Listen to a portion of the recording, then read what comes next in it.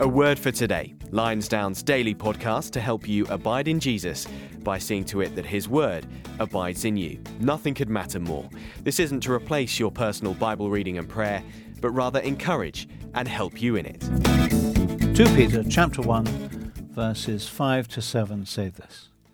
For this very reason, make every effort to supplement your faith with virtue, and virtue with knowledge, and knowledge with self-control, and self-control with steadfastness, and steadfastness with godliness, and godliness with brotherly affection, and brotherly affection with love. It's Sunday the 17th of January, and we've been seeing how Peter, with his dying breath, as it were, this is his last will and testament to the church he loves, is giving his church a vital message, a message about embracing, striving for Christian character, not as an optional extra for especially keen Christians, but rather as a sign that faith is genuine. And he's explained that this Christian character, this nature of the Christian's heart on the innermost part that God always looks upon and that defines the true nature of the person, that character keeps the Christian from being ineffective, he's described that in verses 8 and 9, and guards them against the disaster of falling on the day of judgment, verses 10 to 11.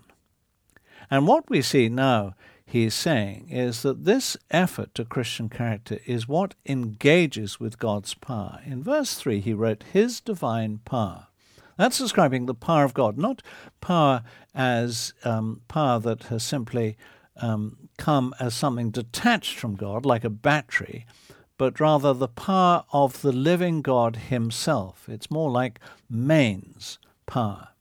And he's saying, in effect, that those who strive to live out the gospel in their innermost hearts in ways that will be completely invisible to the outside world in the deeper sense, those who do that are actually plugging in to the power of God himself. Now, that is the secret of Christian discipleship, and Peter thinks that is a message. That's the most important message there is to him. That's his dying message to his church. You see, what he's really taught us so far in these first 11 verses of chapter 1 is that the Christian life is not just about conversion. It's not about getting that ticket to heaven in your back pocket and then living for the world, knowing that you've got a place in heaven waiting for you when you die, and that godly character is an optional extra just for keen Christians. He's saying, no, that's completely wrong. And if you think that, you will end up with a Christian life that is compartmentalized, that is perhaps professionalized, even if you're in full-time Christian ministry. He's saying, if you think like that, you will separate Christianity from your private life. There will be a difference between what's in your heart and in your character and what you are professing in your life. And you will end up simply living for the world, thinking that you have a ticket to heaven in your back pocket. And you will, in effect, demonstrate those 5 failings that are covered in verses 8 and 9. You will be ineffective in the church. You'll be somebody who just can't be used, who will be unfit for use. You'll be unfruitful. You'll be strangled by the cares of the world, the deceitfulness of riches, the desires for other things. You'll be blinkered to spiritual realities, deliberately so, to avoid embarrassment. And that means you won't be able to focus on spiritual realities. You'll be short-sighted. And you will eventually forget what salvation from sin was all about. You will see the world in quite a different way, in a way that the world likes, but has nothing to do with the gospel of the Lord Jesus Christ. How many Christians go down that kind of road? How tragic it is. And he's saying that these qualities of Christian character will not only keep you from being ineffective, they will guard you against disaster, and they will plug you in to God's power. You see, saving faith shapes character and changes our innermost lives and their innermost being, changes our hearts. And that's why it is vital that Christians to use the words of Peter in verse 5, make every effort to embrace, to possess these qualities of innermost Christian character.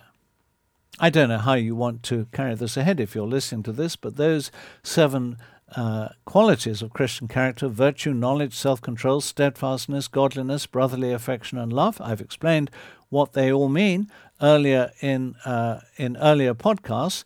They are worth memorizing. Why not memorize them and see, am I applying these things to my innermost heart? Am I committed to the virtue of God, the goodness of God as a guiding principle? Am I learning from His Word every day about what that means and how I should live?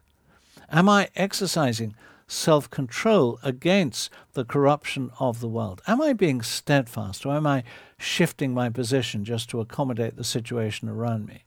Am I godly? Am I committed to the every member making of disciple makers that the Lord Jesus commanded of every Christian until the end of time? Am I showing brotherly affection for the church? Am I loving those who perhaps are unlovable and difficult to love, but am I bearing with them because the Lord Jesus Christ died for them? And am I demonstrating the character of God, the love of God in my being? You see, when we do those things, when we strive for Christian character, what we are doing is we are encouraging the eye of God to look upon us. We are encouraging the ear of God to hearken to our prayers. We will become sure of our calling and election. We won't suffer problems of assurance, and we'll know that there is an entrance into the eternal kingdom of our Lord and Saviour, Jesus Christ, provided for us and waiting for us. What a wonderful thing that would be. So I want to say, if you're a Christian believer, don't ignore this message. This is a vital message. It's not some kind of extra option. This is what it means at the heart to be a Christian. It's at the heart of what a Christian is. Choose today to make every effort to embrace these qualities of Christian character.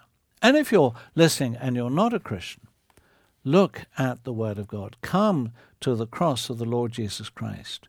Go to a Christian friend and find out what it means to be a Christian.